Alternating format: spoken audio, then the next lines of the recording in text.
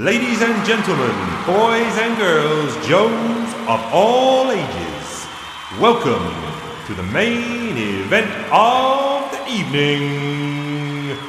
It's Talking Joe with Chief and Steve. Yo, Joe!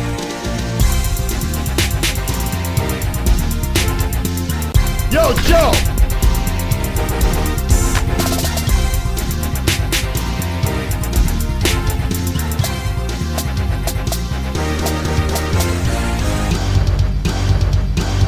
Yo, Joe!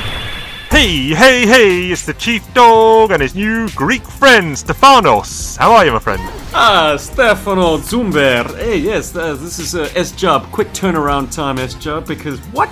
Chief, did I just talk to you like yesterday? Shh, that's behind the curtains.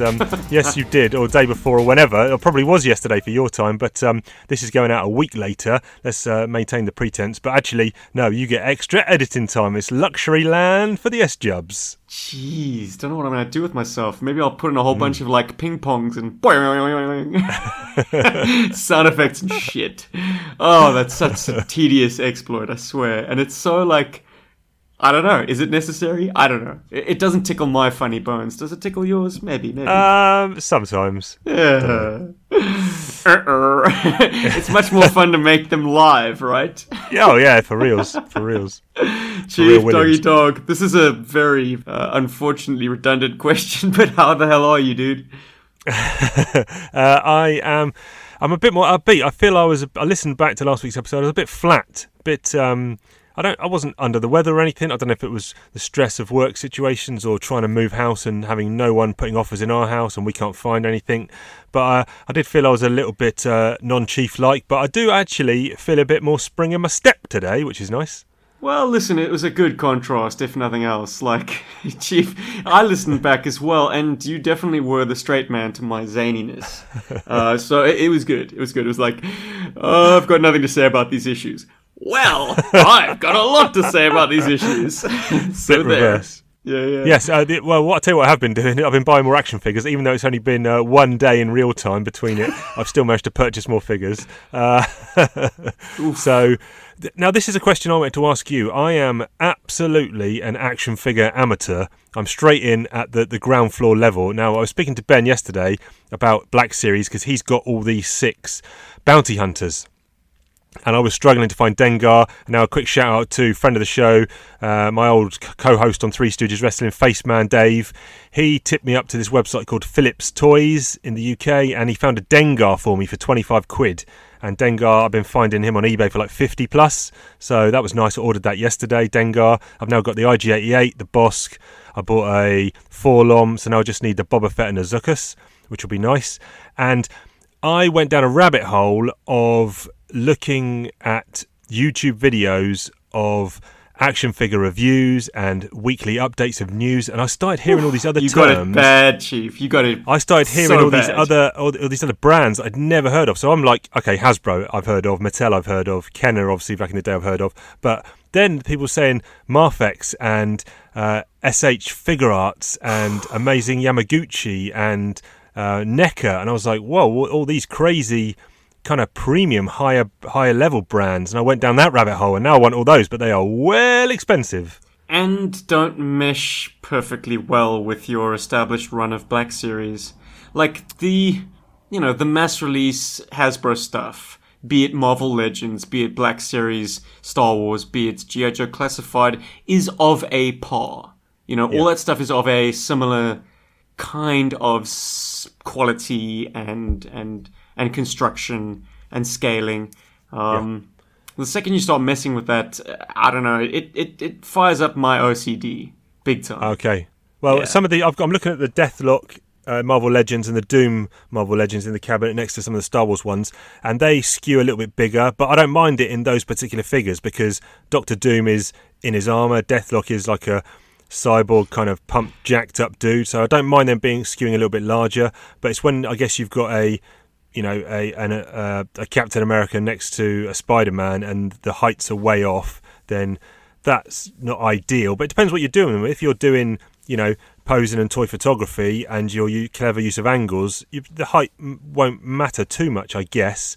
But one thing I did want to point out, ones that I'm on the lookout for, just so that if any of the listeners out there, UK-based, can find any good ones, I'm looking for the Storm Street Fighter figures at a reasonable rate.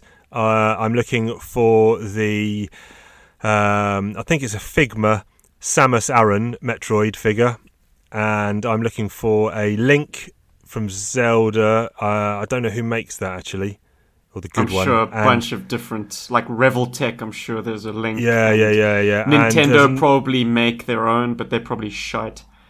Yes, yep. And there's a Kratos, a NECA Kratos I'm looking for from God of War. Not that I'm a God of War fan, I just really like the figure. So I'm the kind of guy who will just buy stuff based on a cosmetic appearance. So if something looks cool, even if I know nothing about it, I'm probably going to buy it. There you go. But I'll tell you one thing I did want to mention. Yeah. I say one thing, I've mentioned quite a lot. The last thing I want to mention on action figures is I bought the Black Series Hoth Trooper. Now, Black Series, I'm coming to realise the Legends and the Marvel Legends and the Classified, even though they're like 20 quid, which to me seems expensive, that's kind of like the budget end of the range almost in the six-figure line. And some of them are fantastic. Well, the majority of them are actually fantastic, especially this Hoth Trooper. Rebel Hoth Trooper comes with loads of accessories. Loads of deco, is brilliant, and he has a Zartan face in his backpack. So comes with a regular face. You can pop his cap off, pop the face off, open up the backpack. It's got the little clasp to open. There's the bearded Zartan face. Pop it back on, and you've got two figures. You can army build those to your heart's content. And the middle mode is, of course, the guy from The Last Starfighter with no face. yeah. No. Chief, I'll say this much about action figure collecting relative to other pursuits, other hobby pursuits, and I'm going to get into a bit of hot water about it, but I think I can take ownership of this smugness. Yeah. You know, whether you were a film collector or comic book collector or music collector, history has shown that all your pursuits are now ephemeral. Like, all of that stuff. Okay, I know holding the actual book is always going to be preferable to reading it on a tablet. But, like, there is no digital substitute for the plastic. No. So... Can't do it. You just can't do it. I fully appreciate why you want to go down this rabbit hole, man. You've now got a Hoth or an Echo-based layer to have that tangible link to... I'd just as soon kiss a Wookiee. Or would it help if I got out and pushed? Or indeed, when she kisses her brother. Oh, you've got that. You've got that immortalized in plastic. Amen. Yeah. I'm going to cut back to one thing you did mention. I made a decision last night to do a drastic purge of a large percentage of my comics. I was reading Daredevil Born Again on my tablet through... what was it? I've got it on Comixology, I think I got it on, or something. Anyway, but it's got the guided view where it kind of, you swipe and it goes panel to panel. Very nice. Dynamic, and it's made me realise that I think I prefer digital reading of comics now. So, only in the panel to panel guided view. If it's just full page, then I'm probably going to stick with physical. So I've got loads of trades and books, and if they are stuff I can get digital, I'm going to offload them all and switch to digital. Okay. I'm such a comic noob, so please humour me. But yes. In a digital reproduction of something like Born Again, yes, do they have the colour? Is it digitally recolored?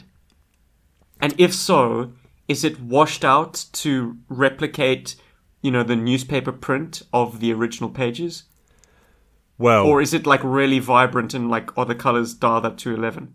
Because they actually did a 1-to-1 match. Yeah, sometimes it does go the negative end of the spectrum there in terms of, yes, the colours recoloured, but to a detriment to the work in terms of it's nothing close to the original material, too bright, too vibrant, and to a new reader to that material, it might be fine, but if you've read the original source material, and I've got all those Daredevil issues, and it's got that crazy, crappy newsprint paper, and the colours have just washed out and they're pastely, and you can almost see through the page. And there's something to be said for that. The smell, definitely, I love the smell of those old comic books. But in some instances, the recolouring is an improvement, and in some cases it's not. So it is a little bit hit and miss.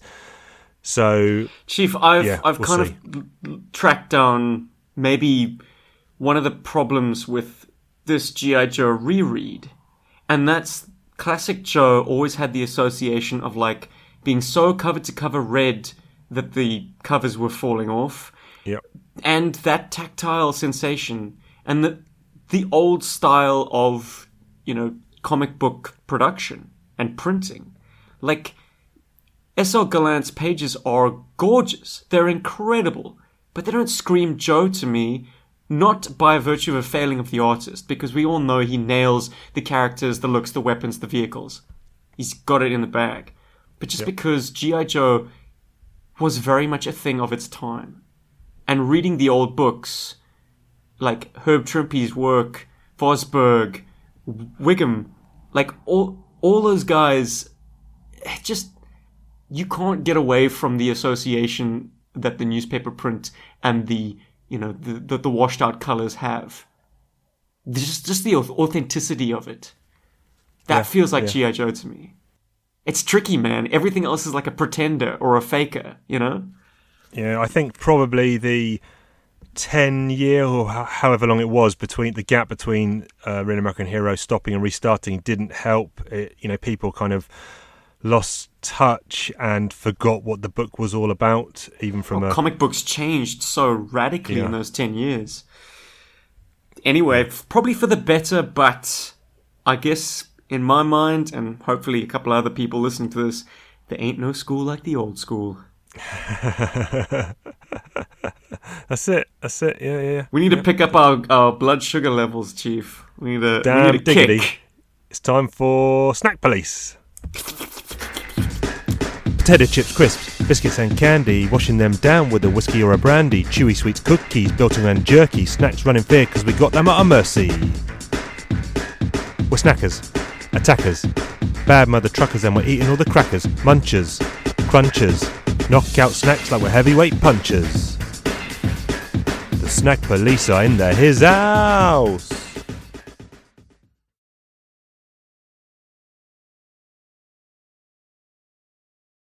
So I think I went first last week. What you got for me this week? I'm pretty sure I've had this before, so I have cheated, but I can't remember. Calling the Chief out on that a couple of weeks ago. Oh, indeed. But Chief, it's called Choquito. It's by Nestle.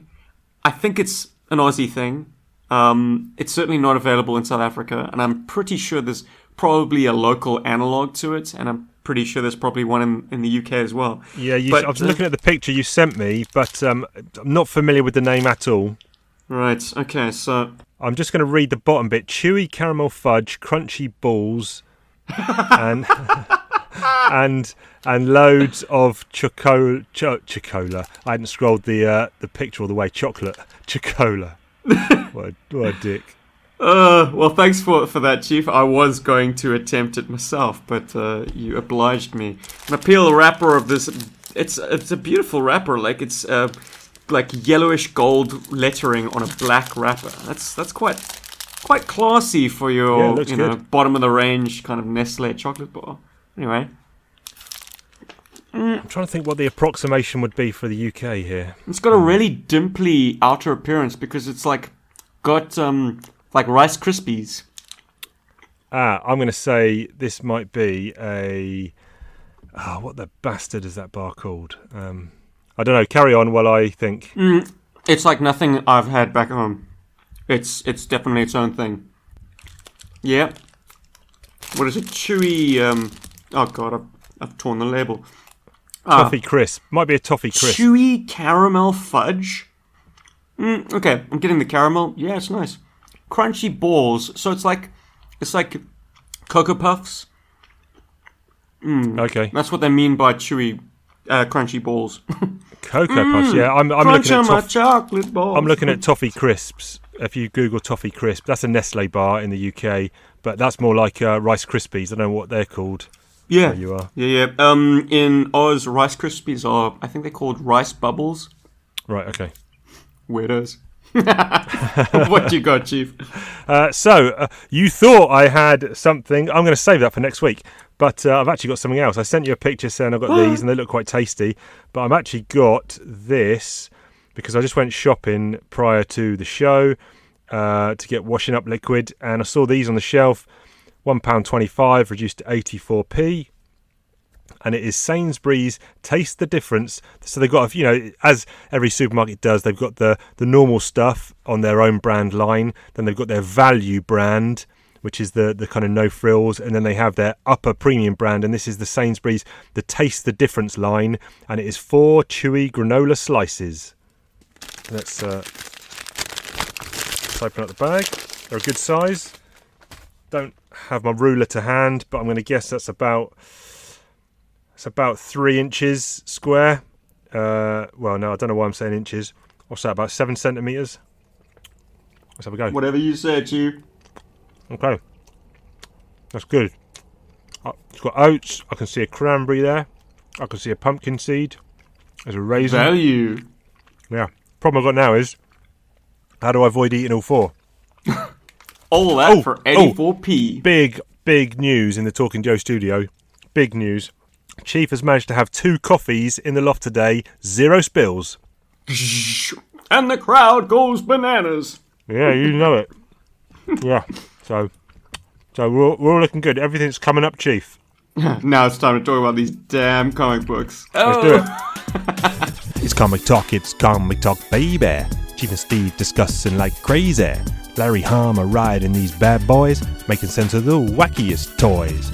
Listen as we talk about story arcs, making noise louder than Junkyard Box, talking about character motivations and all the various G.I. Joe fun locations. Chief, I'm going to endeavour to only say positive things in this podcast. Alright, so this is down to Chief now then. We are covering the Cobra World Order Prelude and issue 219. Covers, I've got the... Is this a Paul Pope cover? I'm not actually sure. Because it doesn't tell me on the inside who the cover artist is. And on my inside cover, I've just got the Cobra logo with the Cobra World Order and then a bit of blurb. So, what is the cover that you have? Describe it for me, Chief. I've got Snake Eyes outside a... Is it a crashed... It doesn't look like a hiss. What is it? I don't know. Oh, it is a hiss. It is a hiss, but a later variation. I think that's 788. called the Hiss 5. Okay.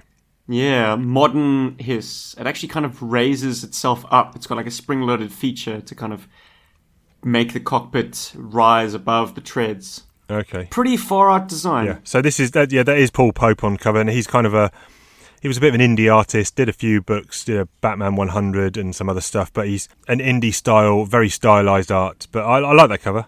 Even though it's broken down, I'd say he nailed the new Hiss. It's got a very distinctive kind of front shape. Almost looks like a Batmobile tank. Yeah. That front sort of, what would you call it? Mandible almost. Yeah. Very angular, nice. I hope he had the toy to hand. Wouldn't that be nice?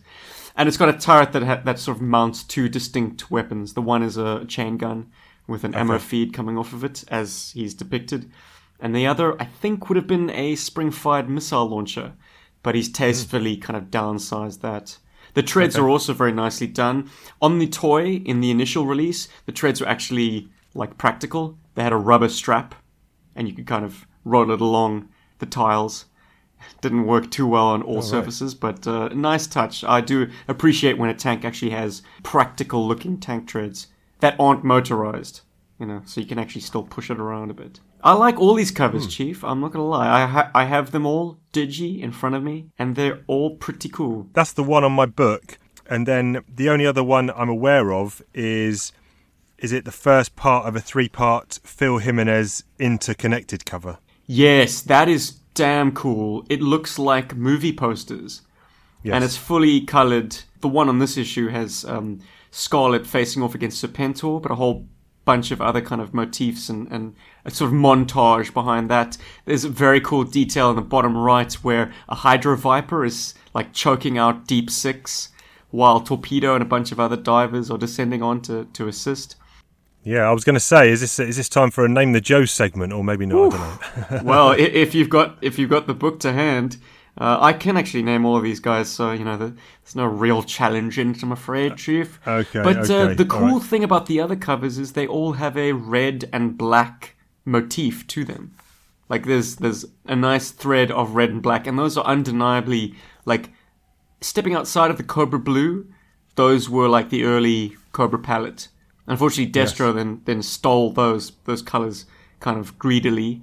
But Cobra used a lot of black and red back in the day. It's nice to see a return to form. Yeah, but we see a lot of guys on here. I'm seeing Slice and Dice on this cover. Serpentor's back. The Crimson Twins. Xandar's even there. Although I've only got the big interconnected cover itself, the image of it. So I don't know where one cover ends and the next one begins. Right. Well. So I've got Recondo jumping into the fray. Is he on the next one? Yes, he's on the next one, or yeah. It would be the sort of would it be the one to the left of this? Anyway, it's the same Making Great Radio, but I've just noticed that there's a Cobra Bug in the underwater sequence. I love me an underwater sequence, and if you use all the toys, you are my best friend. Well done, cover artist. That's Phil Jimenez on those ones, and then looking at the next issue 219, I've got the cover by Francesco Francavilla. And This is the Joe team on the front with the flag behind them. Pretty cool cover. Yeah. Kind of understated, nice colour palette. His weapon uses seem very, old school. I mean, is that a Bren machine gun that Duke has? Sort of top-loading gun. And then Stalker's got a grease gun? The Sten. The Sten machine. Yeah, Sten. Very good. You going to back me up on that, Chief? Yeah, definitely. Yeah, I'm with you there. Gun porn. But anyways, it's interesting. It looks like Joe's out of time. Yeah, and then there's also, in the inset, I've actually got the Snake Eyes carded toy card art cover. And they use the actual Hector Garrido card arts for that. Like in previous... Cool. We've seen this been done on previous covers, but they've used original art. And not to be a slight on the artists producing original work, but it's a case of ain't broke, don't fix it. The original card art is iconic. It is incredible. It is the best. So, yes, agree. If you're going to give me a toy card cover, reproduce the toy. Just don't change a thing. Yep. All right, let's dig into the insides. But before we look at the insides, we need Last Time on A Real American Hero. Quartered in top-secret armoured underground bunkers deep beneath a secret base in the Utah desert is America's elite counter-terrorist strike force, codenamed G.I. Joe. The most fearsome rapid deployment team of all stands ready to fight anywhere, anytime, anyway. Clearly that is not a Last Time on Real American Hero. And this issue, as we'll find out, is very much a what has happened in the IDW run so far recap. Yep, very much the comic book equivalent of a clip show, kind of. Or not really. I mean, we're not seeing any kind of reproduced material, but there isn't really much going on. No real events. It's a kind of what they call an as you know scene, where it's really just for the audience's benefit. This serves as a jumping on point. Yeah. You've got, what's her name, Wendy Ling Torres inserted as she's an analog for us, the reader.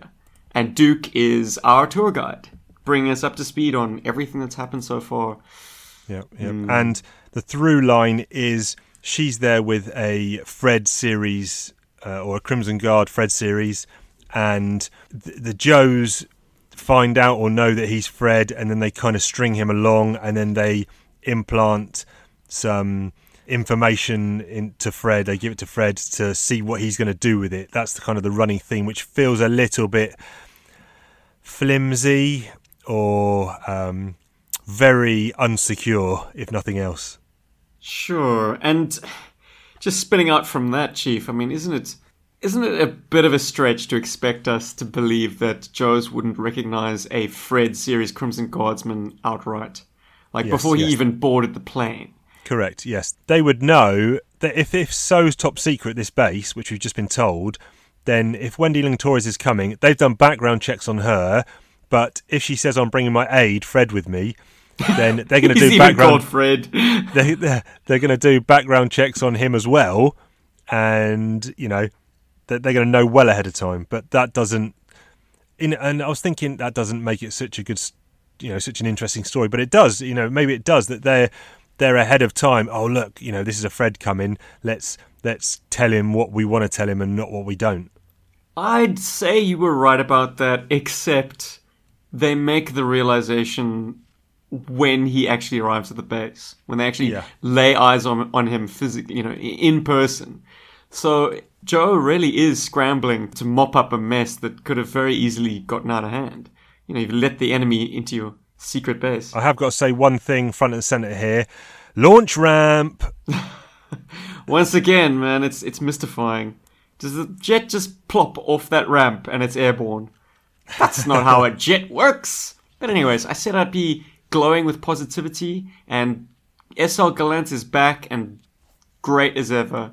That Phantom X19 looks incredible. And I think we've had a little bit of a flip reverse here as well, whereas, last week I was the flat straight man, you were the one dishing out all the goods. Here, I still didn't give it mind a 5 out of 10.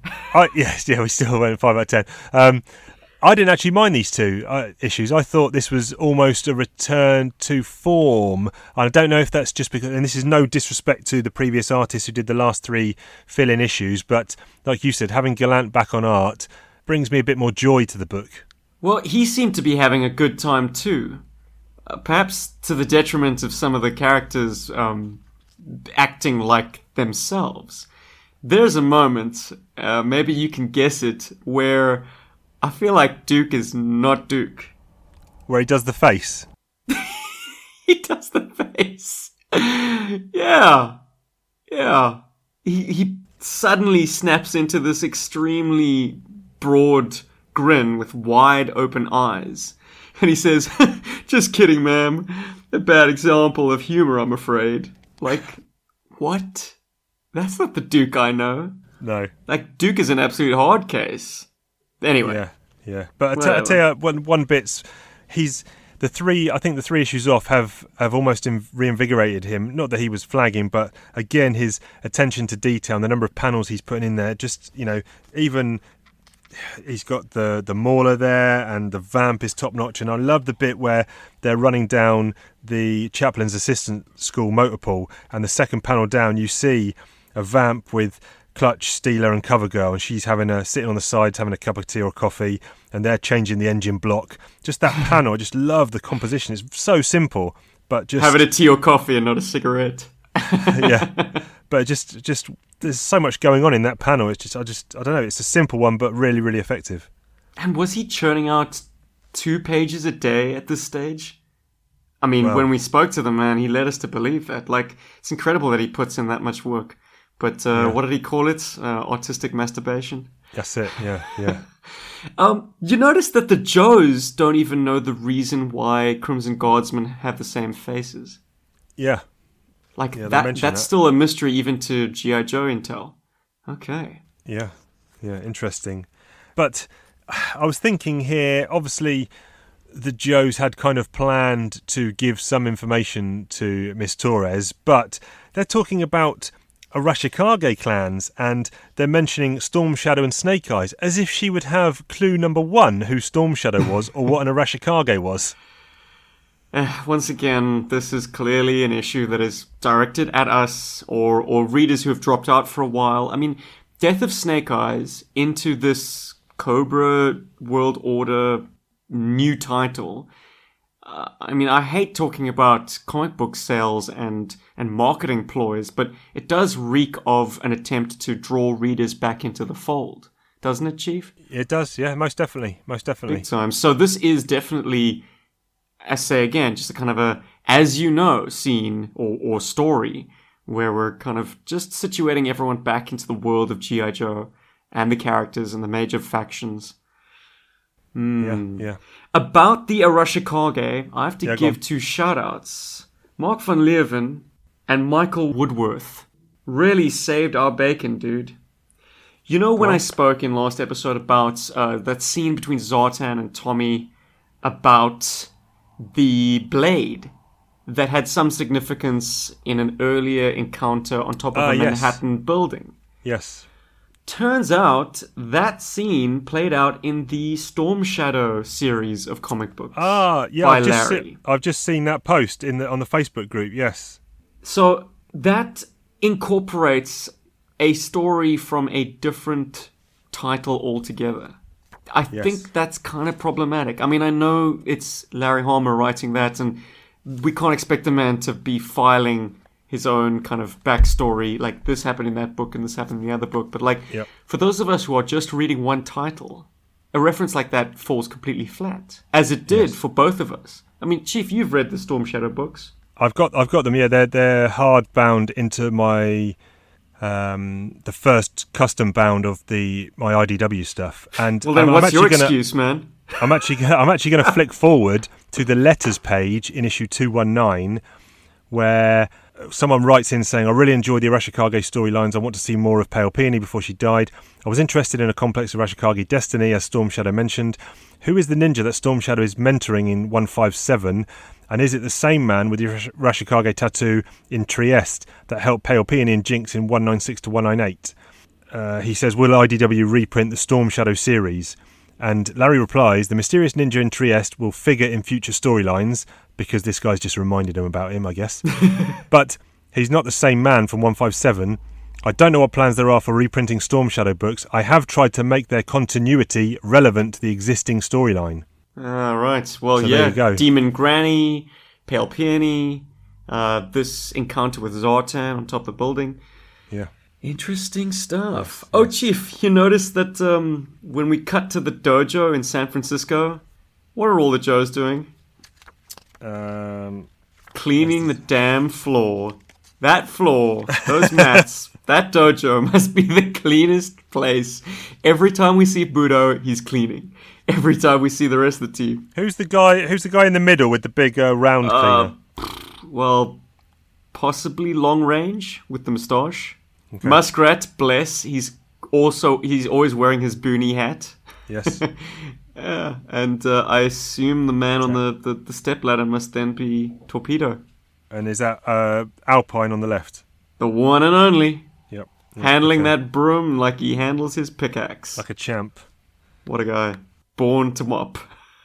Also interesting when Duke is giving this recap on Cobra, and he's almost giving Cobra Commander's, origin story. Well, he does give his origin story, really. Oh, big time. And then when you see Cobra Commander rally through the streets with these HISS tanks, it's only goddamn Dr. Mindbender next to him again. We mentioned last episode that Mindbender was his second in command and the only member of the hierarchy left. But at this time, when Cobra was up through the ranks, was Mindbender around, and would also not maybe Destro have been there, or Baroness, or someone else? Storm Shadow?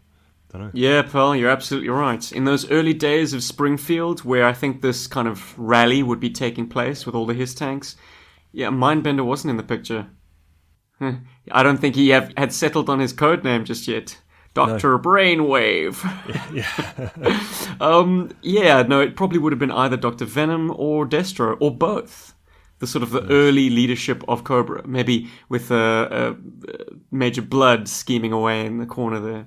Yeah. It also seems strange that on the next, I think it's the next page or one after, Mainframe's discussing the Cobra troops, and he kind of mentions worms, secto vipers, and sea slugs, but that those seem to, there's a lot more speciality troopers and vehicles that those drive than that. So I don't know why those were singled out. Man, who knows? Yeah, no, it's just interesting. It's a mystery. But then again, we could literally basically do a reprint of an order of battle if Mainframe was to list all the Cobra specialists and hardware. Yeah, I think it's it's a healthy overview of kind of specialist Vipers. Bit of a head scratcher in Frag Viper. Maybe Gallant just had an affinity for that particular design, or probably it might have come from Hama, but there are less obscure Vipers and there are more obscure Vipers. I'd say Frag Viper's kind of on the fringes. I think there's a range Viper on that interconnected Phil Jimenez cover. You're absolutely right, Chief. What a nice touch. He's there with Crystal Ball in the one corner. Yeah. And Crystal Ball shows up, and not necessarily in this issue, in the next one, but Xandar does show up in this issue, strangely, after us talking about him last week. Hey, was that in the waters or what, Chief? He is in every issue. Speak his name and he shall reveal himself to you. It's fascinating. Yeah, Xandar, he's back, baby. Yeah. Anything else of note to mention about this? I don't think so. They've supplanted this in Fred's head that they've got this killer super weapon that can target anyone at any time. What, don't they? I mean, now they need a kind of a presidential order to fire it up, but like they do basically have this laser death weapon from the sky. Yeah. Have you noticed that extreme ramp that the C-130 goes up to fly off? It's pretty steep. Wow. Once again, whatever technology they used to spit out the X-19, they must be using on that big old bird because holy crap. And that is a wide, I'm sure the wings are not going to fit through that door, but anyway. Once again, like, it would be a real chore to get an artist to actually somehow effectively chronicle how this all works, but yes. Maybe you just got to leave it to our imaginations. This issue in the print I've got actually has a interview with Larry and Shannon in the back. Yeah, I got that myself. Didn't bother to read it, I'm afraid. No. I feel like we've got a great dose of Shannon already. We just need to get the main man, Mr. Harmer, on the show. That's it. Did you notice on the letters page there's a guy called Chief? No, I didn't. Where's that? No relation, of course. There's only one. Special Agent Johnson. Special Agent Johnson. No relation. No relation. Love that scene. Oh, homework. Sorry, it's back. It's back. Homework for the Chief. Oh, Chief, Larry has totally been reading his own file cards. Because for 2 issues in a row, we've had reference to the fact that Zartan is increasingly losing touch with his own personality. Right. Yes. And that is correct. something that I remember in the Steve Talks Toys, I'm probably the only one who remembers it, I made light of the fact that it's a detail on the file card that really did not factor into Zartan's portrayal. Yes, like no, he I always remember that. seemed like a very ultra-competent, like, subordinate. Like a guy who could clearly handle a lot more responsibility than he was given. Like he could be leading troops in the field. He's that kind of together and with it. He's not just kind of running the dreadnoughts and that's the extent of it. Like he is a capable military mind. But there is a problem with this guy's, psyche. And we never got that. We only got the competent military leader until now. Now he's kind of struggling with the fact that he's imprinted himself into the Blind Master, and that is a warring persona. And now Duke makes mention of it as well. It's fascinating to me that, or is it Psych Art? Yeah, I think Psych Art, well, it would make sense that Psych Art would give a psychological profile, but yeah, it's fascinating to me that these details are coming out now, and I think it's because Larry's reading his own stuff again. There's another example of that'll come later, but we can continue on to 219 if you want to. Moving on to 219, this is the start proper of the storyline. I guess the other one labelled as a prelude, not really at all, I don't think. It was just a standalone jumping on point rather than a prelude. But anyway, we're into the main storyline here. We don't get much out of it in terms of what is Cobra going to do to form this new world order, but I actually didn't mind this issue too much. I thought it was okay. Hey, Chief's upbeat. That means Steve's going to drop the ball. Oh, brother, we open with bloody Revanche. And we've seen this play out before. But I want to put on a positive spin. Hey. Okay. It's nice to see Hawk in the field again, kicking ass and taking names. I mean, these action scenes are very well depicted. Yeah, true. Though, what do you think? What goes through your head as this master tactician, like Commander-in-Chief of the Ultra Hush Hush G.I. Joe Task Force, when you stroll brazenly into Revanche Robotics? Hey?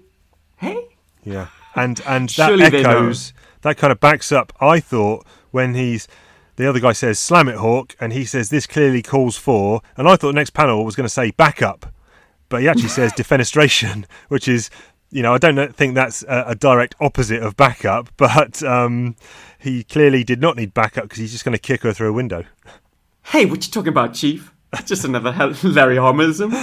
Defenestration. Oh my word, Chief! I was the 8-year-old kid sitting with a dictionary alongside my G.I. Joe comic book.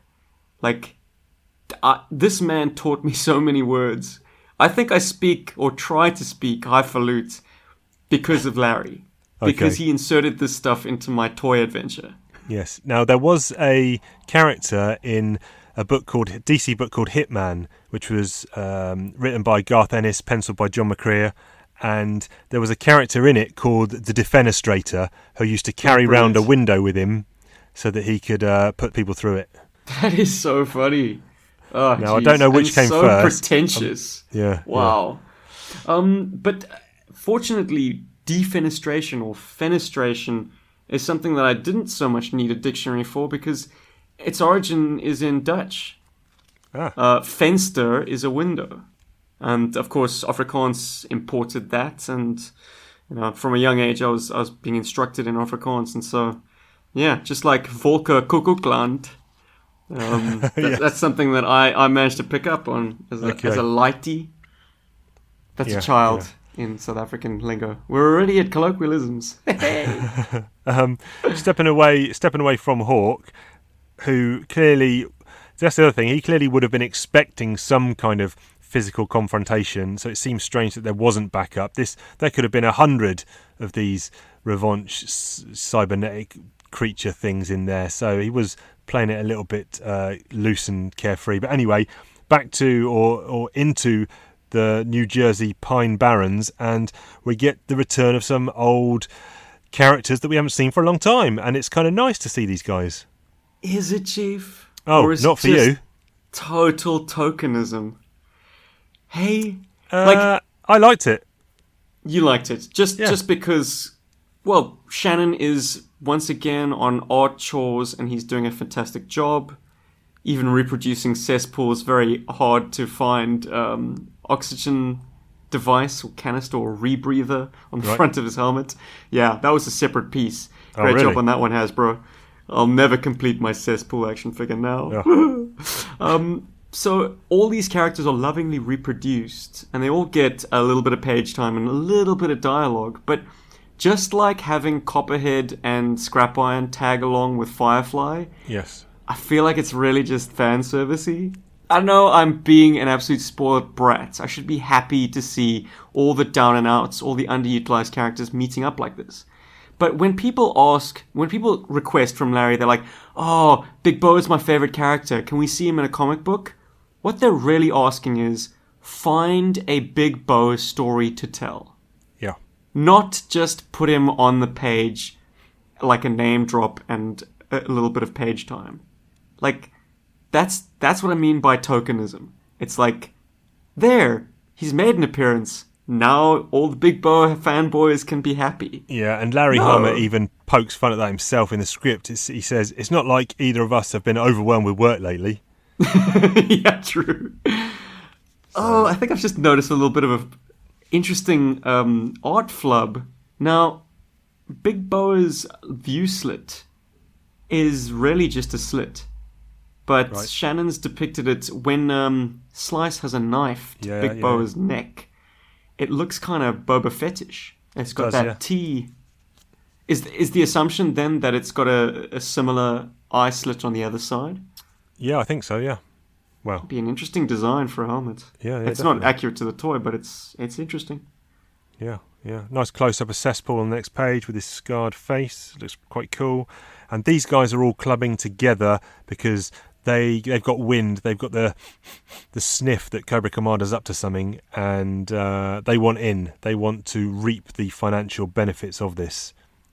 I'll tell you what is nice, when we go to Mexico City, it's nice to see kind of just ordinary law enforcement, or not ordinary, but just unnamed troops actually being able to throw down and not needing to be rescued all the time, because they bust in on this factory warehouse place and they've got these armor-piercing rounds, and they managed to take out a load of blue ninjas. rather than seeing guys that just need to be bailed out by the Joe team all the time, these local guys are, holding their own and able to throw down. No pun intended. Though it's Hawk leading the charge, isn't it? It is Hawk leading the charge. Yeah. Maybe it's the command that does all the heavy lifting then. Yeah, man. But are you happy with these kind of like throwaway scenes of like Revanche facilities being raided again? Yeah, I thought we were over that, but in the same way that the big eyeball under the pit had been buried, never to be seen again. I thought that I'm not saying that Revanche is out of the picture for good, because they were still kind of in the storyline, but I didn't think they would necessarily play as big a part across this storyline. Maybe they won't, I don't know, because I can't remember reading these, or these are maybe new to me, but I don't really mind these odd pages of Revanche stuff, to be honest. Well, hey, at least you get one cool setup and payoff in the scripting. Yeah. When the leader sort of taps himself on the chest and says, "Armor plate," and Hawk says, "Armor piercing." Blam!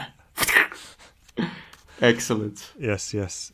Sean, Snake Eyes Mark II, whatever we call him, he's got some ninja stuff to do. Yeah, Scarlet puts a very fine point on what is exactly racing around in all our heads. She's like, for all intents and purposes, you are Snake Eyes. You've mastered everything the army had to teach the original. You've acquired all the qualifications, finished all the same courses, attended the same schools. Storm Shadow even had the foresight to spirit you away to Japan for a series of masterclasses in the Arashikage occult martial arts. Too much. So once again, it's like definitely for our benefit. It's like, yes, he knows everything that Snake Eyes knows. He's mastered everything that Snake Eyes has mastered. Yes. And I wonder, we'll find out as we read these issues. You've read these before though, have you? How far have you read up to, number-wise? This is very close to my jump-off point. Wow, we're almost in uncharted territory. I'm wondering if there'll come a point where they will stop even using the name Sean and he'll just be name referenced as Snake Eyes. So if you stumbled onto this book, having read the originals and then missed out that death of, didn't know of it, came onto the book, you would be absolutely none the wiser that this wasn't the original Snake Eyes. I wonder if that's where they're going. Yes, but you'd catch a very narrow window before we have the introduction of a very controversial character. Okay. Female character. I assume you're referring to Dawn. Okay, which I know almost nothing about. Yep, Mars Morales, this shit. Okay, Chief, have you ever seen a elevator? And I assume you've been in a few elevators in your day. Yeah, I've not die-harded my way out of it, but... Have you ever even seen a hatch above your head? Negative. Huh.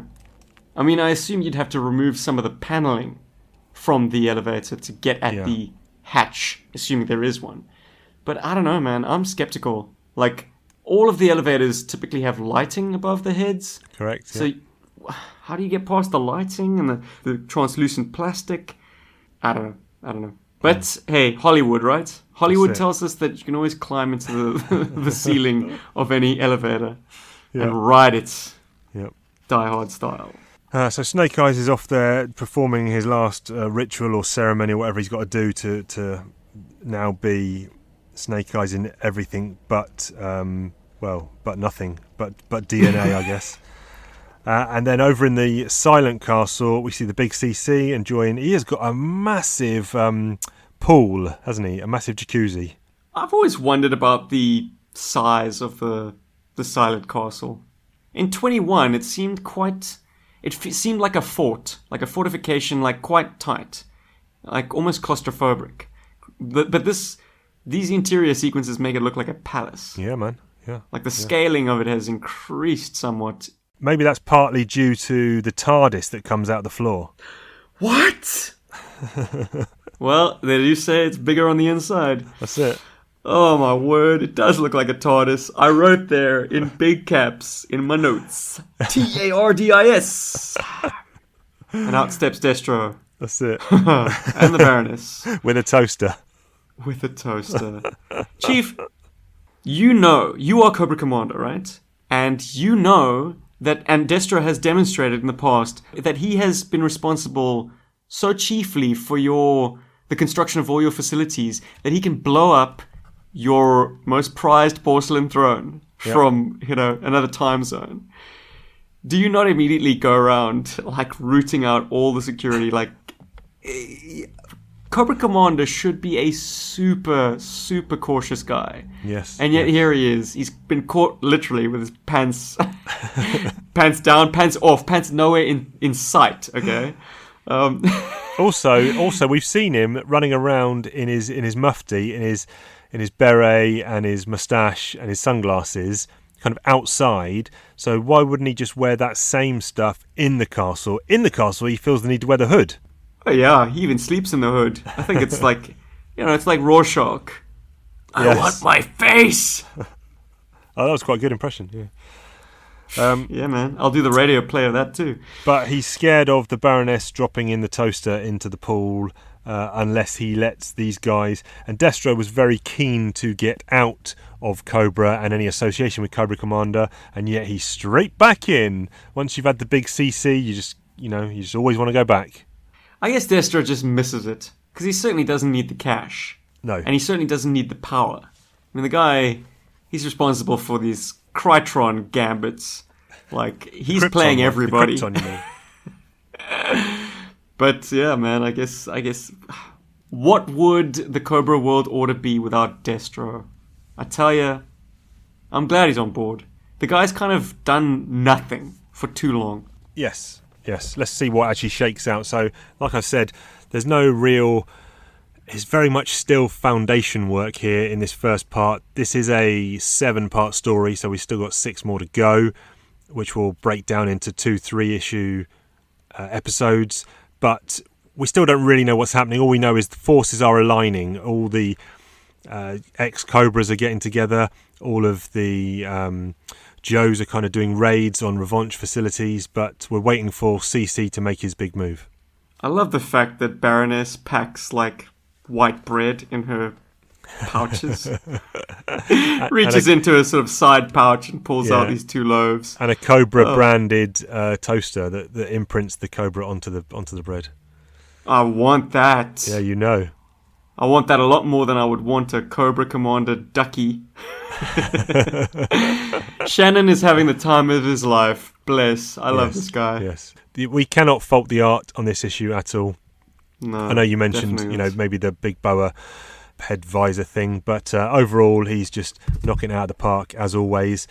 We won't rate this, but I think we can actually. That prelude, I'm going to single that out, and we're going to rate the prelude as a single story because I don't think it ties into this at all. And incidentally, I think that it was Jim Brown who dropped the ball on Big Boa's visor. Ah, okay. Looking at it again, yes, Gallant has indicated the view slit quite nicely. Right. It's the colors that are dropping the ball. It's been colorized red on the sort of the cheek of the helmet. Interesting. Whereas the red should start above that. Ah, that's it. Okay. So good I catch, called good foul catch. on Shannon, but actually Shannon did a bang up job once again. Okay, you The can't man sneak is anything faultless. past. Yeah, you can't sneak anything past Stefanos. But someone's snuck something past Mr. Harmer. I don't know if you read the the letters pages, but someone said, Or is it Sean Collins one? yes. Go on. Scriptic from Quebec says, which sister of Sean Collins has been featured in recent issues, the adoptive or the biological? To which Larry says, I don't believe he has a sister in my continuity. Or, I don't believe he has a sister in my continuity. That's my Larry Harmer. It's pretty poor. Anyways, then who was the young lady eating the twiglets on the couch Oh, yes, at the the twiglets. Collins residence? Who was that? Yeah. So was that implanted by Shannon as an extra character, or how had Larry plotted out that page or the characters on that scene? We don't know. I'm always willing to believe that Larry's memory is not what it once would be, so anything could be a Larry mistake at this point, I think. But Chief, you got to go for the no prize, man. You got to tell me why it's not a mistake. So it's not a mistake because it was just a friend of the family. She'd come over. Yeah, she was like, hey, you guys got any twiglets? Yeah. I love twiglets. Yeah. My dad was in a band, And he like always went to the UK with like 2 suitcases and came back with 3 because he just filled it up with Twiglets. So I know you guys have some. Nice, deep cut. man. Love it, love it. Yes, there you go. You've done No. it. No prize. It wasn't his sister. It was someone else, friend of the family. That's your no prize, Chief. Mine was just going to be like, well, he doesn't have a biological sister. Wade Collins isn't his biological dad. This is a kind of a family just thrown together by Cobra circumstance Yes, yes. to be a cover family. So that is, I don't know. I suppose you could call it his adoptive sister. So yes, it would be his adoptive sister. Yeah. But like, it's just a girl. Just a girl. Just a girl. Prelude. What are you Picking giving up this away, prelude? telling her I love you. What am I giving this prelude? 6. It's got potential. Nice to see some old faces, but right now it's not giving me anything new that I'm totally enthusiastic about. No, I'm just saying that prelude, that Cobra World Order prelude issue, just that one issue on its own. just Because the I'm issue. saying I don't think that was just effectively a recap, wasn't it? I don't think that I wasn't going to include that in the Cobra World Order storyline because it just felt so apart. Chief, I'm going to do some hypotheticals then if I'm going to rate it. What would I think if I went to a comic book store in 2015? Yep. Thereabouts. Go on. Whatever. 2014, 2015, in that era, excitedly picking up a prelude to a new event in G.I. Joe. And all I got was a recap of what's already happened and who the main players are. I, as a hardcore Joe fan, would be like, this didn't deliver, man. This didn't give me my money's worth. October 2015. Right, so late 2015, as late as that. Yeah, man, it's a 3 out of 10.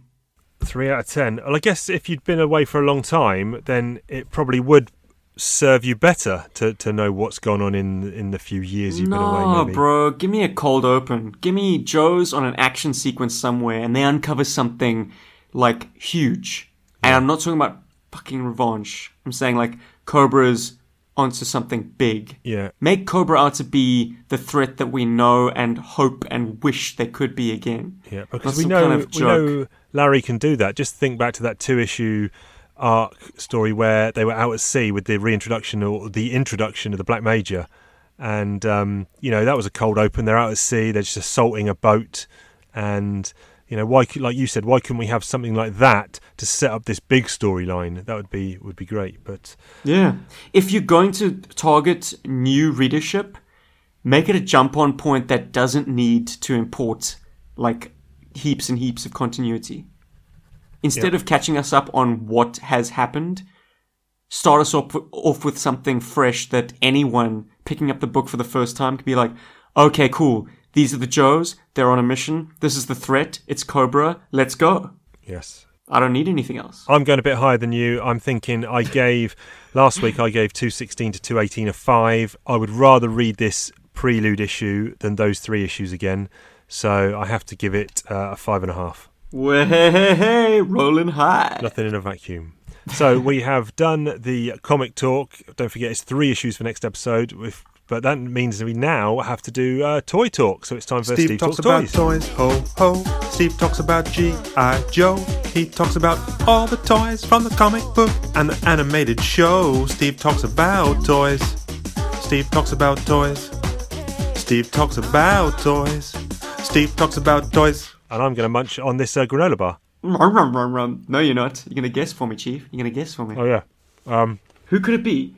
Who did we finally get a golden opportunity to talk about? An opportunity that will most likely not be repeated for the next 100 or so issues. Big Boa? Oh, come on, Chief. Cesspool. You're killing me, buddy. Good guesses. They were all kind of on the tip of my tongue, but those guys kind of stand on their own 2 feet. No, the toy that and the character Xandar. that I'm thinking. Bingo. It's the bingo. Chiefy. Xandar. You'd clean forgot this character even existed. Yeah, true. It's kind of his thing, isn't it? Well, here, I'll peel back, before you start, I'll peel back the curtain even further to show how bad my memory is and how little my knowledge of characters and action figures is. When we were talking about Xandar last week, in my head, I'm picturing Zanzibar. Incidentally, before I took your call for this recording session, I was painting in Zanzibar's moustache because I've got a really paint-worn version. Oh, and wow. Man, it is a magnificent sculpted bit of handlebar, that. But we're not talking about Zanzibar. No, We're talking about... Who are we talking about again, Chief? I can't remember. Who is he? Oh, it's right staring me in the face. It's on my screen. Codename Xandar. Zartan's brother. Okay, that's how nondescript this guy is. Like, his claim to fame is that he's Zartan's brother.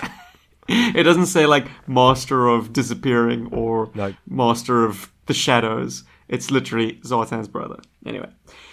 Xandar is a master of camouflage and covert movement. That's when you wake up at night and have to go for a poo, but you don't want to flush because you don't want to wake up your missus. So you make sure you get up really early and see to it. No, okay, that's not on the far card. We've all been there. In other words, he's good at hiding and sneaking up on people. Needless to say, he doesn't sneak up on people to do them any good. It's comedy. Xandar is an expert with silent weapons and is capable of remaining motionless for long... no movements. Of remaining motionless for long periods of time. Like his brother Zartan, he has the ability to change skin color. New information. Xandar was the kid who never got noticed. Teachers forgot he was there and never called on him. Nobody that has ever met him can remember what his voice sounds like. His anonymity was no accident. He worked at it all through his formative years, and after he grew up, he got even better at it. Well, Chief, there's your answer right there, man. That's why no one can remember this guy. It's by design. I love that file card, and I'm looking at the picture you sent me of him now, and I really like him.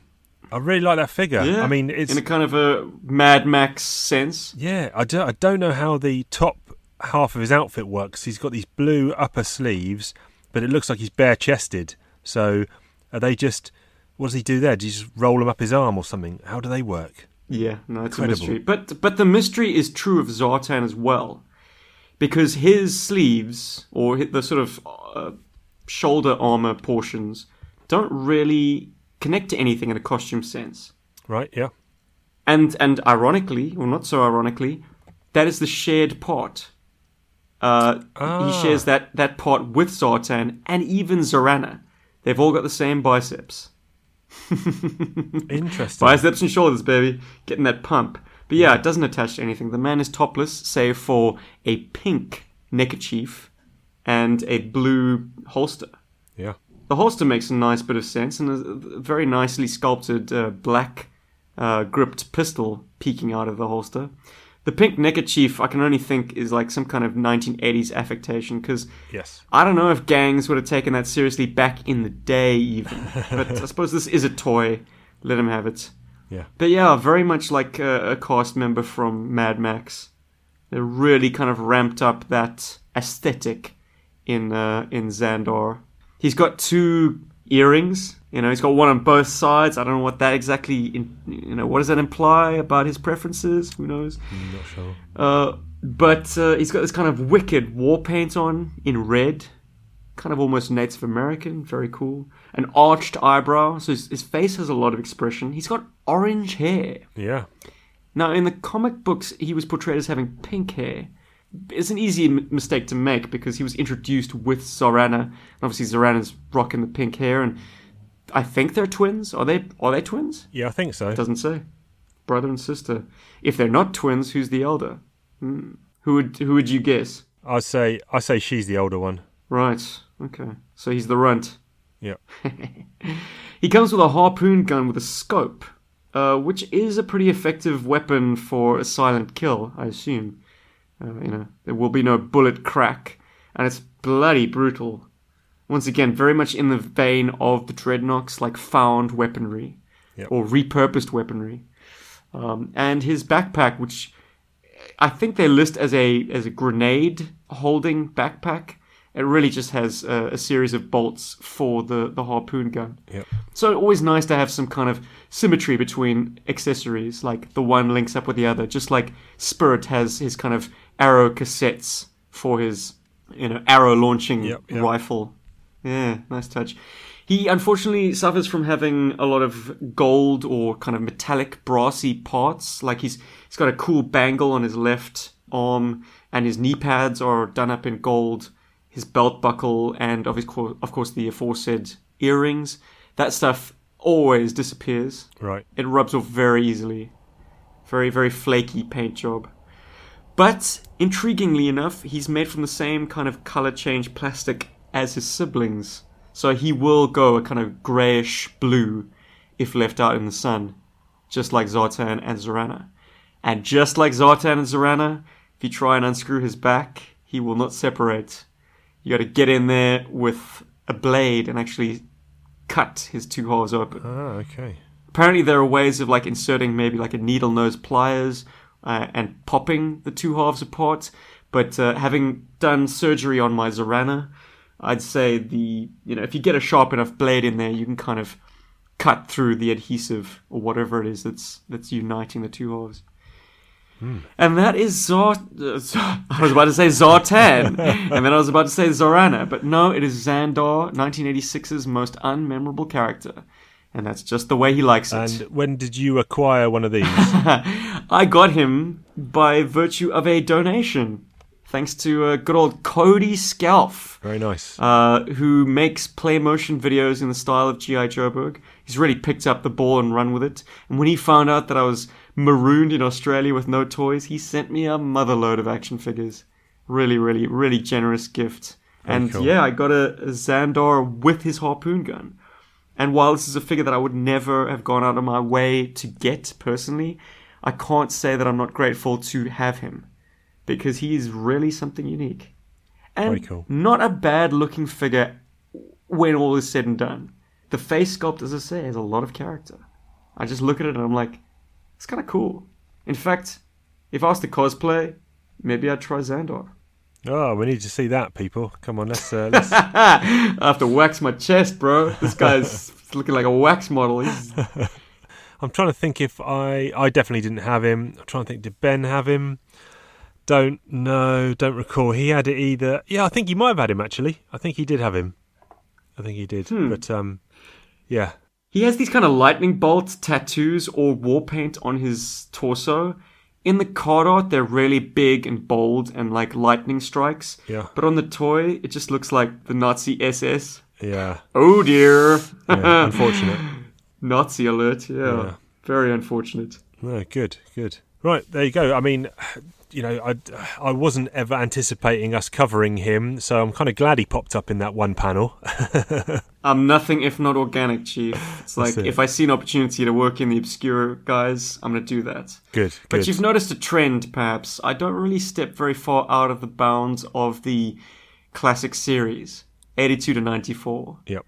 I suppose the reason for that is the same reason Shannon always goes back to the classics. It's like, you can have 70 versions of Snake Eyes, but you can only have one original, Yep.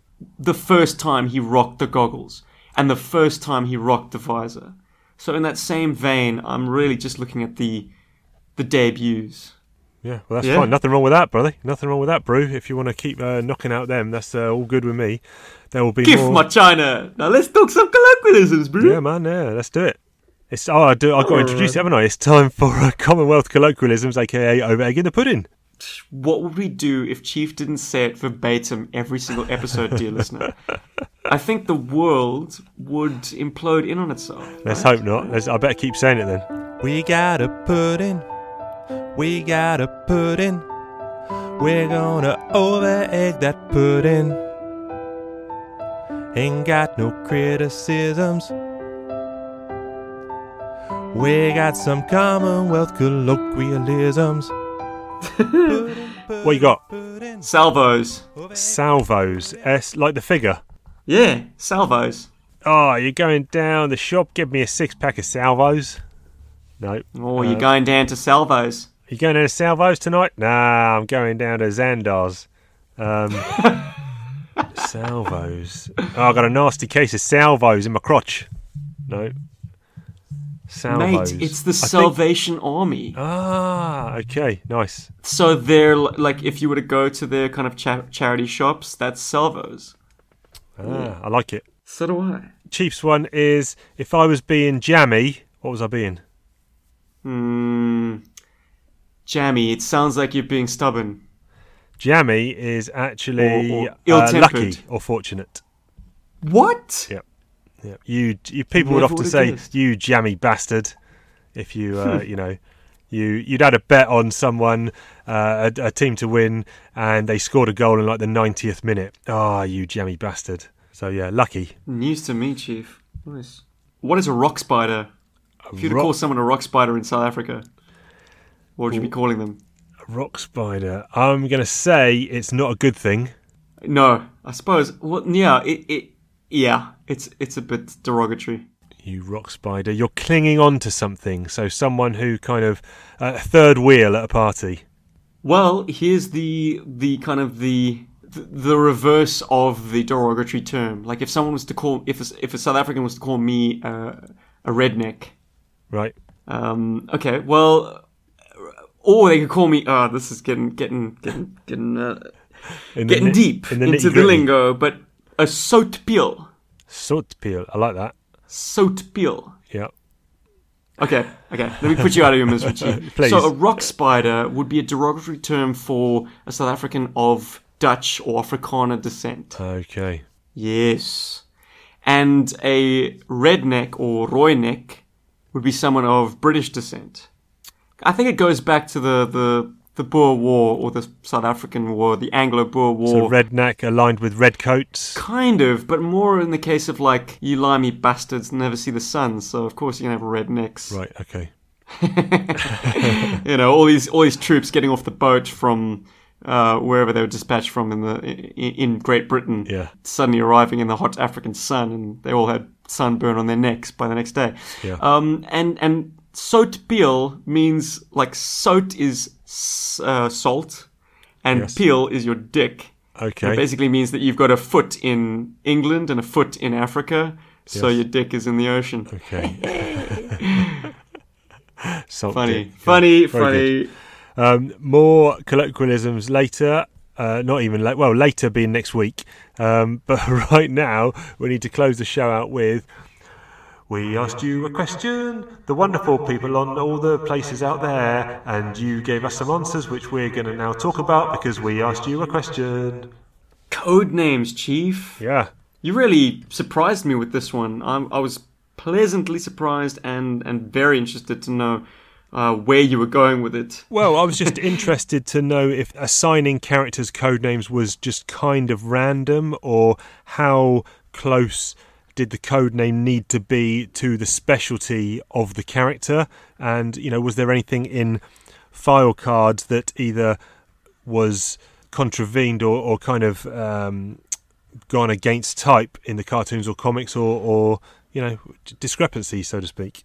Just interested. On that last point, good old Phil Rottenberger, he's got a great response about Scrap Iron not really living up to his Destro affiliation from the file card. Yeah. That he worked as a product designer for Destro, and it made sense that he would be in the employ of Mars because he's an anti-armor specialist. He would be working to develop the best anti-tank weapons money can't buy, or can buy. I don't know, depending on whether you can meet Destro's high price. But it was never really played out or teased out in the comic book series or the animation, to be honest. Yeah. Though I will say that Scrap Iron did side with Destro in Arise Serpentor Arise, so that might have been a taste of it. Okay. But yeah, if Hasbro was really savvy about who they had on their roster, Scrap Iron would see re-release as an Iron Grenadier.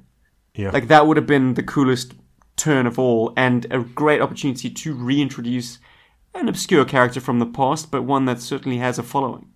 Instead, they gave us Metalhead, a new character, but more or less the same function as Scrap Iron. Yeah.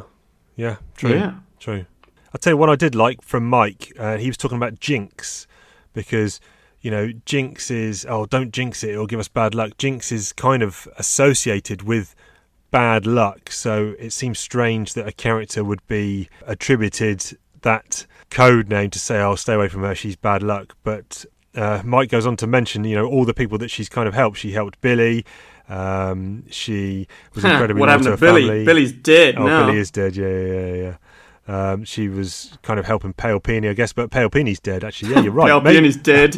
She helped Snake Eyes. Snake Eyes is dead. Oh yeah, yeah, you're I'm right. seeing a Maybe it is pattern apt. here. Yeah, we take it back, Mike. It is an apt code name. Well, I fear Mike is not a fan of the movie then, because they really play that note pretty hard. Right, Yeah. I can't remember. The next guy who tells me I'm bad luck is gonna get a knuckle massage. Ah, okay, there you go. They're trying to start the damn Tomahawk helicopter. Right. And it's like, it's been pulled for repairs. We've got a buggy ignition or starter motor. Because Chuckles winds up like jump starting it by pushing the rotors manually. Oh, man. Okay. Chief, we got to do it, brother. We are doing it. We are doing it. We are doing it. But of course, what when these file cards were written, it may have well been written that the character was this kind of bad luck charm, so to speak, but it just never played out in the comics. It just never went that way. So it'd be interesting to know when, at the time of writing the file cards, how much had the characters been in other media. Oh, it definitely happened before. Like, I think the file cards were penned, and the packaging was designed, and the toys were en route before any other media appearances. Yeah, so I wonder if there was a line of character development or character traits that was originally planned, and then when Larry got his hands on them for the comic, so to speak, he decided, I'm not going to go down that line. I'll do this instead with the character. So maybe that's where discrepancies come out. But I think it's kind of foolish. The media that reaches the most number of people, I think, is actually the file cards. Some would say the cartoon, but the toys were everywhere. right, In the heyday, G.I. Joe was huge. Huge. We all had them. And the file cards were our primary source, our primary evidence Yep. on who these toys were. Like, we hung on every word. Oh, I certainly did. I have met people that didn't, and I find that strange. It's like, but you got this awesome information with your toy, yeah, and you didn't hang on every detail? Oh, man. yeah, it was all there in front This of stuff breathed life into this. It imbued the plastic in your hand with the character, that it was like not just a piece of plastic held together by a rubber band and some screws, but it was a grizzled warrior with a history and 3 dimensions. you. Yeah, I agree. Maybe some kids just didn't like reading. I guess. Oh, man. I come off pretentious once again. There's a couple more, then I'm going to do a couple that I've not actually heard of before. So Magnus talks about the Saw Viper, and his card lists him as a semi-automatic weapon specialist, but clearly that thing that he holds is pretty much, a full death machine, I think. I think somebody writing that file card flubbed the abbreviation SAW. Right. It should be Squad Automatic Weapon. It's a role in a fire team. The guy with the pig, with the hog, Yep. with the M60, or, the guy who lays down the suppressive fire while the rest of the guys get into position Yes. and take the shot. Yep. The guy who draws fire. He's your Squad Automatic Weapons guy. That's my understanding of it. Yep. But unfortunately, whoever was writing the file card wasn't up on their gun porn or gun foo or whatever we want to call it, and they call him a semi-automatic weapons guy. Terrible, stupid. Peter says that Sergeant Slaughter never killed anyone, or no, Pete never saw Sergeant Slaughter kill anyone. So interesting to know why he was called Sergeant Slaughter, but that is obviously because of the wrestler name who came before him. But maybe he wants to go back to the introduction of that character in wrestling and say, why did you get the name Sergeant Slaughter as a wrestler? Right on. Pete, to that, I'm just going to reiterate something I said on Facebook. You really should check out the cartoon series. If you're not au fait with it, it's an acquired taste, and once you go down that path and kind of get into the flow of things, it could be kind of fun. A nice way to kind of re-envision G.I. Joe. And if you do get as far as watching Arise Serpentor Arise Part 1, you'll see Sergeant Slaughter slaughter a whole bunch of battle android troopers. Like, the Joes are literally on the ropes. They're about to get wiped out completely and overwhelmed by bats. Slaughter jumps out of his Triple T and just mashes them with nothing but his fists and the included baton accessory that it came with. Nice. So if the analogy of Kill extends as far as androids, yeah, he did some slaughterizing that day. Very cool, very cool. There are a couple of characters that I have never heard of. So Bart mentions Ice Cream Soldier. I don't know what that is. Because Bart sent me a meal ready to eat, an MRE, sort of a field ration, Right. which he then jokingly added a Ice Cream Soldier into the mix. Chief, this was actually a Flame Trooper, released Okay. in the late year of 1994. Right. He's clad in bright neon orange with Googling. yellow accents, and he's something else, man. But he's called Ice Cream Soldier literally just to be a non sequitur. You know, it says as much in the file card, like, Cobras find out that Ice Cream Soldier is coming to the battlefield. They laugh. They're like, we're not going to take this guy seriously. And then he lights up his flamethrower. It's that kind of gag. Right. Wow, look at him. Stupid. But people who deride Ice Cream Soldier, I'll say to them, hey man, he rocked bright orange to the battlefield. Barbecue rocked bright red. Like, Annihilator? there's Annihilator, yeah, the orange. Of course. Yeah. Never liked that guy. Gross. Okay, and another one I've never heard of, Colonel Courage. Mark mentioned him, Mark Seddon. Perhaps we should actually read out what Mark had to say, because I don't think I can put it better. Okay, Colonel Courage sounds like a Captain America-style superhero, but is actually the G.I. Joe admin guy whose primary military specialty is looking neat in his tie. WTF. And maybe to support that point, I shall read the file card. Oh, stand right back. Oh yeah, bonus toy talk. I'll never surrender when wearing a tie. Because I can't be beat when I'm neat. Kind of fits the rhyme scheme of beating your meat, but oh man, gross. Yeah, dude. That's all we need to actually read, in fact. This guy looks quite cool. Apart from the neon green gun, I quite like that design. He's neon green all over, isn't he? He's got a sculpted tie. Yeah. Craziness. Chief, I'm going to enter one into the mix. Yes, please. Just the first one that came to mind. I've got one as well. Ooh, I wonder if it's the same one. Okay. Dun, dun, dun, dun, dun, dun, dun, dun. Flash! I mean, Flash, yeah. you're going to name a G.I. Joe Flash. Everyone's going to think either Flash Gordon or The Flash. Correct. Yes. They're not going to think a Laser Trooper. No. Has G.I. Joe successfully taken ownership of that name? Well, enough people like Flash. But still, like, was that the best they could have done? You had strong competition, is what I'm trying to say. My one is of characters that I don't think suit their code name. And my one is Lady J. Where does the J come from? Right. I don't understand. You've stumped the panel. Where does the J come from? She had an alternate code name of Lady Shae. Right. Shae. Is that Gaelic at all? S-H-A. Maybe. Maybe. Don't know. But Lady J, you know what? I'm going to see Makes what no the first hit sense. on Google is. If it's Makes not no a G.I. sense. Joe, then maybe we'll be onto something. Because it doesn't really tie in with what her specialties are, or even Flint. Flint is another one. What does that mean in terms of his character? Well, I think that is an example of an effective code name. Because it didn't really have any real significance until it became the code name of a G.I. Joe.